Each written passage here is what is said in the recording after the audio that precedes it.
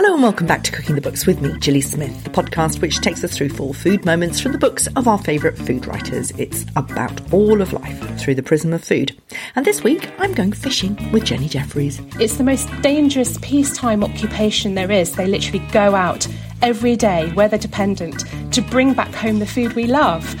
And I think it was just an opportunity to sort of show them that we are so grateful, to give them thanks and praise and to really celebrate them. Jenny has made it her mission to give a voice to the hidden fisherfolk of Britain, capturing the detail of their daily work, their passion and their massively important contribution to our economy.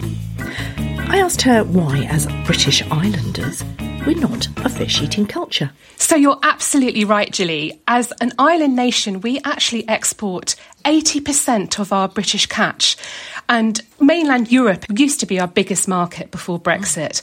And often, if you're sat in a lovely restaurant on the coast of Spain or France, you are most probably tucking into British caught fish and seafood. And as an island nation, we really have to eat more fish and seafood.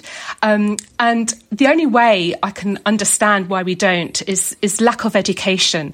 I think people perhaps feel a little bit intimidated when cooking fish and seafood in the kitchen. They don't quite know what to do with it, whereas, of course, keeping it as simple as possible is often the best answer. And I think people just don't generally know enough about it. It's a fantastic source of nutrition. Fish and seafood is the second highest source of protein in the world after cereals and grains. And it's a fantastic sustainable food product, and we just don't eat enough of it.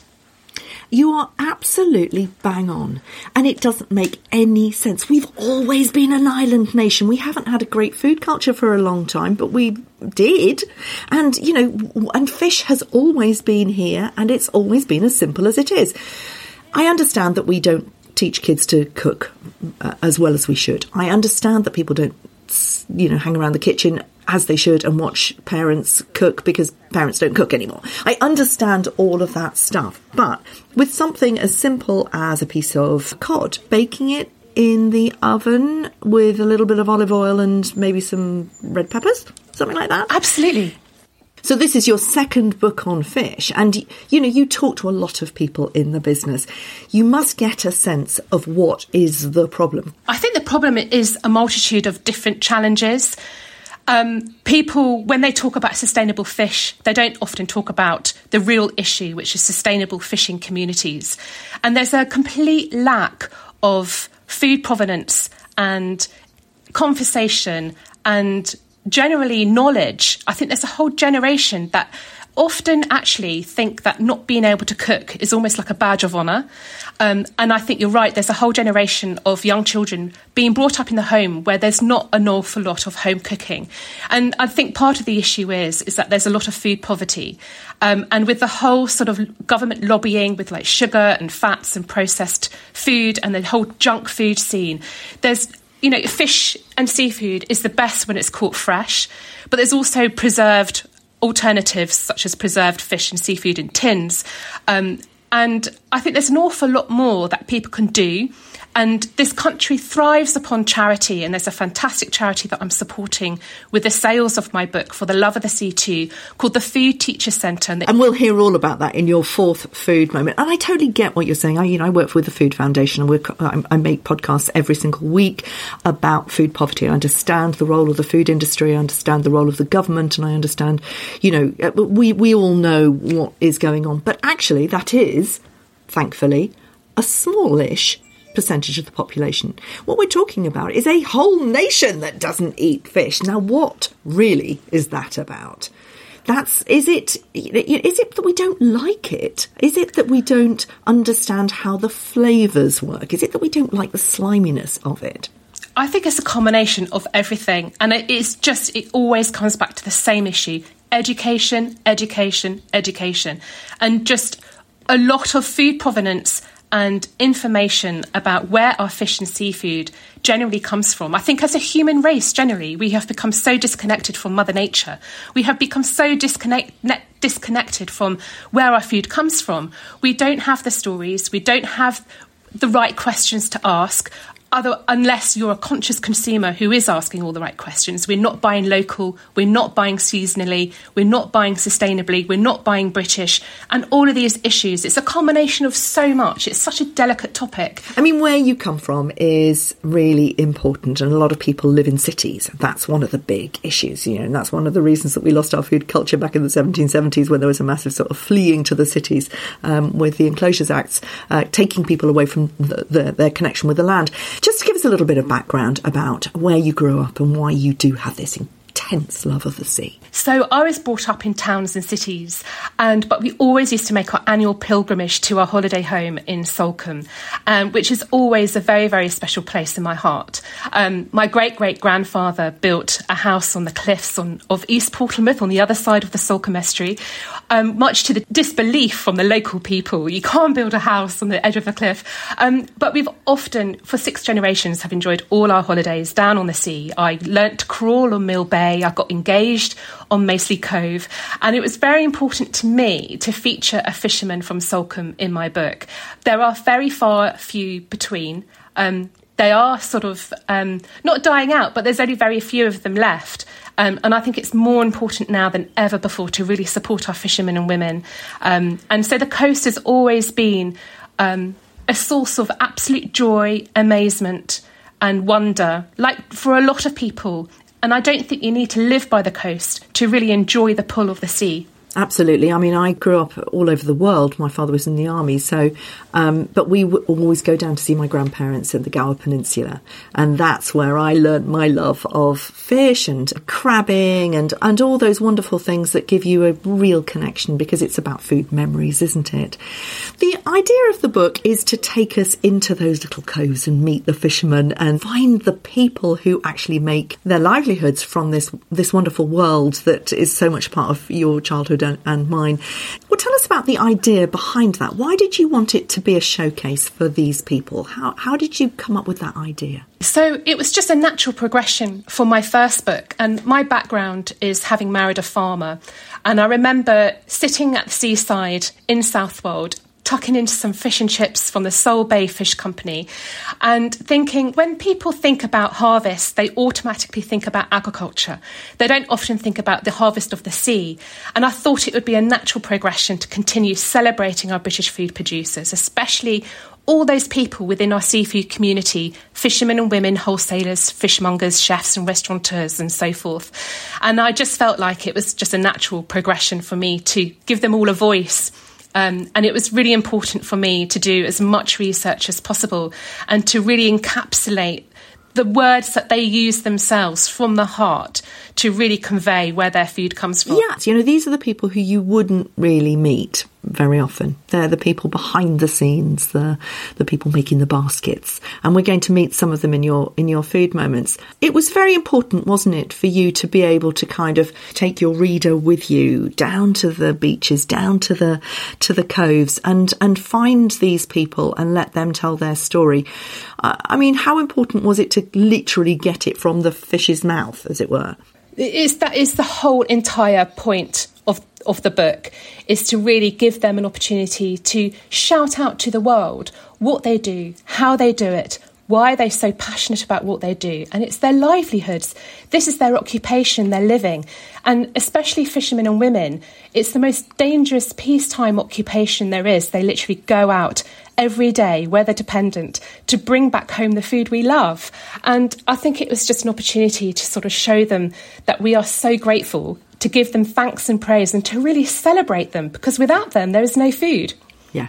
So let's meet some of them. Let's meet David C. and Susan Morgan, the husband and wife team, in your first food moment. Yeah, so this sort of continues on from my real heartfelt special place that is Salcombe. And David Morgan is a crab and lobster fisherman, and his gorgeous wife, Susan, she's a lobster pot and crab pot maker, and she weaves baskets, really interested in the social history and the functional forms and the absolutely humbling craft that is slowly dying out, and she's re-encapsulated that passion, and she's doing it herself for real. So David is a lobster and crab fisherman, and then he's been doing that, and they met each other on the beach in their teens, and it's like a childhood sweetheart story. And they've got, I think, 6 grandchildren, so now.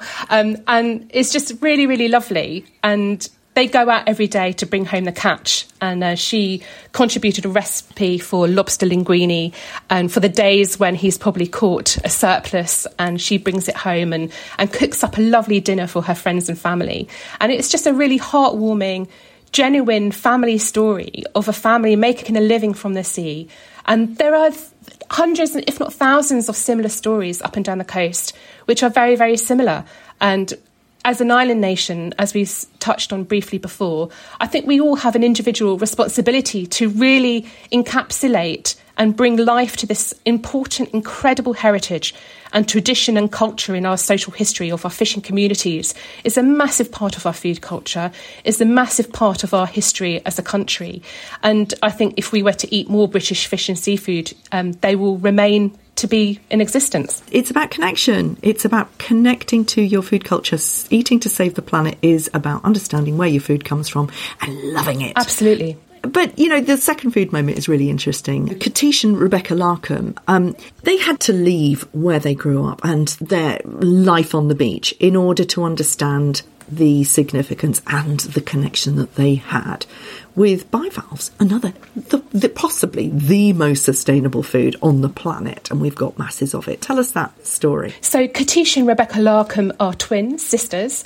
They grew up on the coast of Devon, and life took them in various different directions, but they ended up actually having a real passion for sharing the accessibility of what is seen as a luxury food item, such as mussels and bivalves and things like that, and oysters. And so they set up fishmongers and an oyster shucking business in the heart of London, in this lovely, very, very heartwarming pub called the Bird's Nest in the heart of London. And it's just something that you wouldn't automatically have a vision for. And I really admire the way they've set up a business in predominantly a male-dominated industry. And they've really made it their own. They've made it really accessible. They've given a voice for other women in the industry. And above all anything else, they're just so adorable, really lovely and really passionate. And it's just a lovely, simple story of 2 people who really want to make a living out of fish and seafood. And they're just following their heart and doing what they love. They call themselves Sister Shuck. And what they talk about is really important. Tell us why bivalves are the most sustainable source of protein that we could possibly eat. So they grow naturally underwater and they are sustainable. And the problem is that with the export business with Brexit, because we do export so much of it to mainland Europe, because they're exported when they're alive, there are lots of challenges to get the live bivalves in good quality order when it reaches the other side. And currently, Brexit issues are extremely challenging, and there's something like 170 different forms that have to be completed. And at the moment, the challenge is to prevent them from dying and rotting in food vans waiting to cross the channel. But that is completely regulated. I think there's a serial number for every single batch of live shellfish, which is brilliant because that gives some kind of regulation and it gives credibility to the source of where that food comes from, and also gives a good reputation to the fisherman and where it was caught, and it's got complete traceability. So regulation is not a bad thing. But at the moment, there are lots of challenges to sort of export that particular shellfish. But yes, it is completely sustainable. They just grow on their own and they prolifically, and they are just completely sustainable. And sustainability, it's all about ensuring that there are sufficient future stocks of particular food product for future generations to enjoy. And it's obviously in the fishermen and women's best interests to ensure that they do fish sustainably, to help encourage their communities to live future generations. So it's a lovely story. It is, and mussels do not take from the sea; they only give to the sea. That's what it means with the sustainability. The problem with food production is that it has the biggest impact of anything. But mussels, in fact, all bivalves, they are the future. We should be eating a lot of them and really encouraging that business. You won the Guild of Food Writers Award for Best Self-Published Book, didn't you? I'm very interested in these self-published books. We do food writing retreats here, and very often people come with a brand or a reason for writing a book that doesn't necessarily mean, an outlet for their beautiful writing. Or they might just want to do it for whatever reason. And Meze Publishing is a very good example of how to do that. Can you just tell us a little bit about that, and then we'll go on to your third food moment? Yes, so I remember, like it was yesterday, pitching my idea to the director of Meze Publishing, and he was on board with it straight away, and it was incredibly exciting.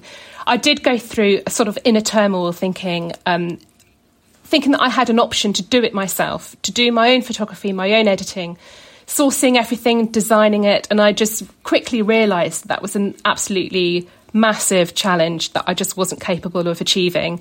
So I took a risk. I did invest a lot in terms of finance to put up the production costs of the book. But it was the best decision I've ever made. I have a fantastic team at my publisher who really help support me and help marketing the book and getting the message out there. And it's been a fantastic, privileged journey to take the voices of all these different people and put them in the book. And what was really important to me was to have a good quality product to really kind of take advantage of these wonderful contributors and to do them proud. Yeah, I mean, I've spoken to many people who have self-published, and it hasn't been that easy. Right. Meze have a sort of a template to them. They have a format, don't they? And you can pay a little amount of money, and you do most of it. And you can pay a lot of the money, and then you can do 50-50 or somewhere along the line. The point of it is that you come out with a book that looks like a very professional product, and you can sell it yourself, and it is up to you. So the more entrepreneurial writers in the community may well choose that option. Publishers will immediately look at your Instagram following. They'll look at your age, and they'll look at your, where you come from. And if you're not ticking the box for what they're looking for now, it is really hard to get a publishing deal. So this is a strikeout for something that you can do absolutely on your own in the way that you want to. Cornish sea salt is your third food moment, largely because they do great stuff, and I've got masses of them in my drawer, all different flavours, which is fantastic. Tell us about that. Well, they sponsored the award at the Guild of Food Writers, and I was very fortunate to meet them after accepting the award for my first sea book. And I got chatting to them, and they started telling me their story about Cornish sea salt, and I just desperately wanted to include them in my sequel. And they contributed their story and their recipe as well. And I just absolutely love the way the world works sometimes, with all these intrepid sort of connections and engagements and these impromptu meetings between people. And a lot of the stories within my books are often made by just doors opening and opportunities just facing themselves. And I think I've had a real lucky time in that whole journey. And I appreciate for some people it can be more challenging and more difficult. And it's a fantastic way to invest and to produce something that is a real passion project for most people. And the people who've contributed their stories, do they pay to go in the book? No. So they don't pay anything to be in the book at all. It's me who's really contributed the major financial investment behind it. And they obviously have an opportunity to buy the book at a lower price for them to have the opportunity to sell on. And I'm very fortunate that all the books have been received so enthusiastically in both the agriculture and fishing industries. And to me, in publishing a book, that is the most important aspect for me. Yeah. As is your fourth food moment, the Food Teachers Centre community. Now, this is the Fish Hero programme that you started talking about a little bit earlier. It's really important, this, isn't it? I mean, I've done a lovely programme with Chefs in Schools, which is about teaching kids to not just to cook well, but actually to love food from the earliest. Tell us about the Fish Hero programme. So the Fish Hero programme are essentially food teachers who are trained to enable themselves to teach and go into secondary schools and teach children the nutritional value of fish and seafood and how to prepare fish and seafood to cook a lovely dish using fish. And it's encapsulates the most brilliant thing about this country, that we completely thrive off charity. And there's some amazing, inspiring, incredible people out there, especially our teachers, who are just quietly getting on with it, who are quietly educating the next generation. And I feel quite emotional, sorry. And it's just wonderful that these people are so passionate about teaching the next generation about fish and seafood.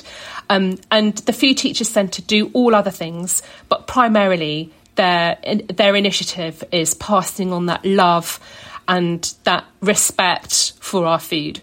There are around our island many, many communities that are all about the fishing economy.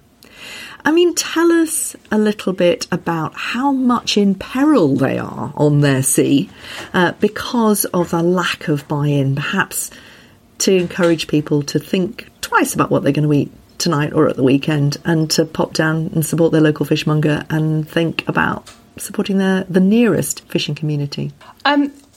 I can't stress the importance of buying local and really supporting our British food producers, especially both our farmers and fishermen, and to really support our fishmongers, our fish vans that visit farm shops on a weekly basis. And no matter where you live, whether it's in the city, on the coast, or town and country, or urban and rural, I think we all individually have a responsibility to shop more consciously and to consume ethically.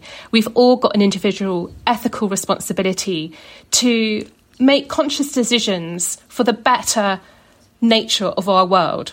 And it's not nature versus nurture anymore. It's nurturing that nature and consuming responsibility. And I think there has to be a massive change in the food supply chain, which is completely fragmented currently. Supermarkets are currently holding farmers and fishermen to ransom. They're not giving the best price to the producer. And prices have come way down. And it's just not sustainable. There's no longevity in that. So an awful lot has to change. But I think we have a lot of power as a consumer to put our money where our hearts are, and to really support our farmers and fishermen. Politically, we can continue writing out to our MPs to support, a better food culture. But what about Brexit? Brexit has been absolutely appalling for fishermen, and we know that fishermen were a large community who voted for Brexit as well, as were farmers. Now that we know that it was the nightmare that it was always going to be, is there anything that anybody can do? I think the one thing that can change everything, and I'm going to put myself out on a limb here, is to have a general election. I have the freedom to say that because I'm not sat at any table with great influence. And hand on heart, we just need new brains, better hearts at the top of the chain, at the top of the hierarchy, that do have the responsibility to make that change and to make our lives significantly better because of Brexit and how distraught and how rubbish it's been. The food producers generally in this country, and perhaps all over the world, have similar, if not the same, issues. They've got the issues and the repercussions of both Brexit and the pandemic. They've got the rising cost of fuel and living costs, the delicate hospitality trade, which is under its own unique challenges. There are people who are literally losing their livelihoods because we've had a 14-year Conservative government who have no compassion, no sense and sensibility, who are completely out of their depth, who have completely thrown agriculture and fishing industries under the bus. And that's not just my political opinion. That is fact. And I think the one way we can all help is by going to the ballot box and really making a difference and allowing another set of people to really come in and make a positive change. Thanks for listening. Do pop over to Substack where you'll find Jenny's Extra Bites, a template letter which you can send to your MP, which tells you all that they need to know about why they need to support the fishing industry. Do it! Get involved. We do have the power to change. Just search for Gilly Smith on Substack, and I'll see you next week.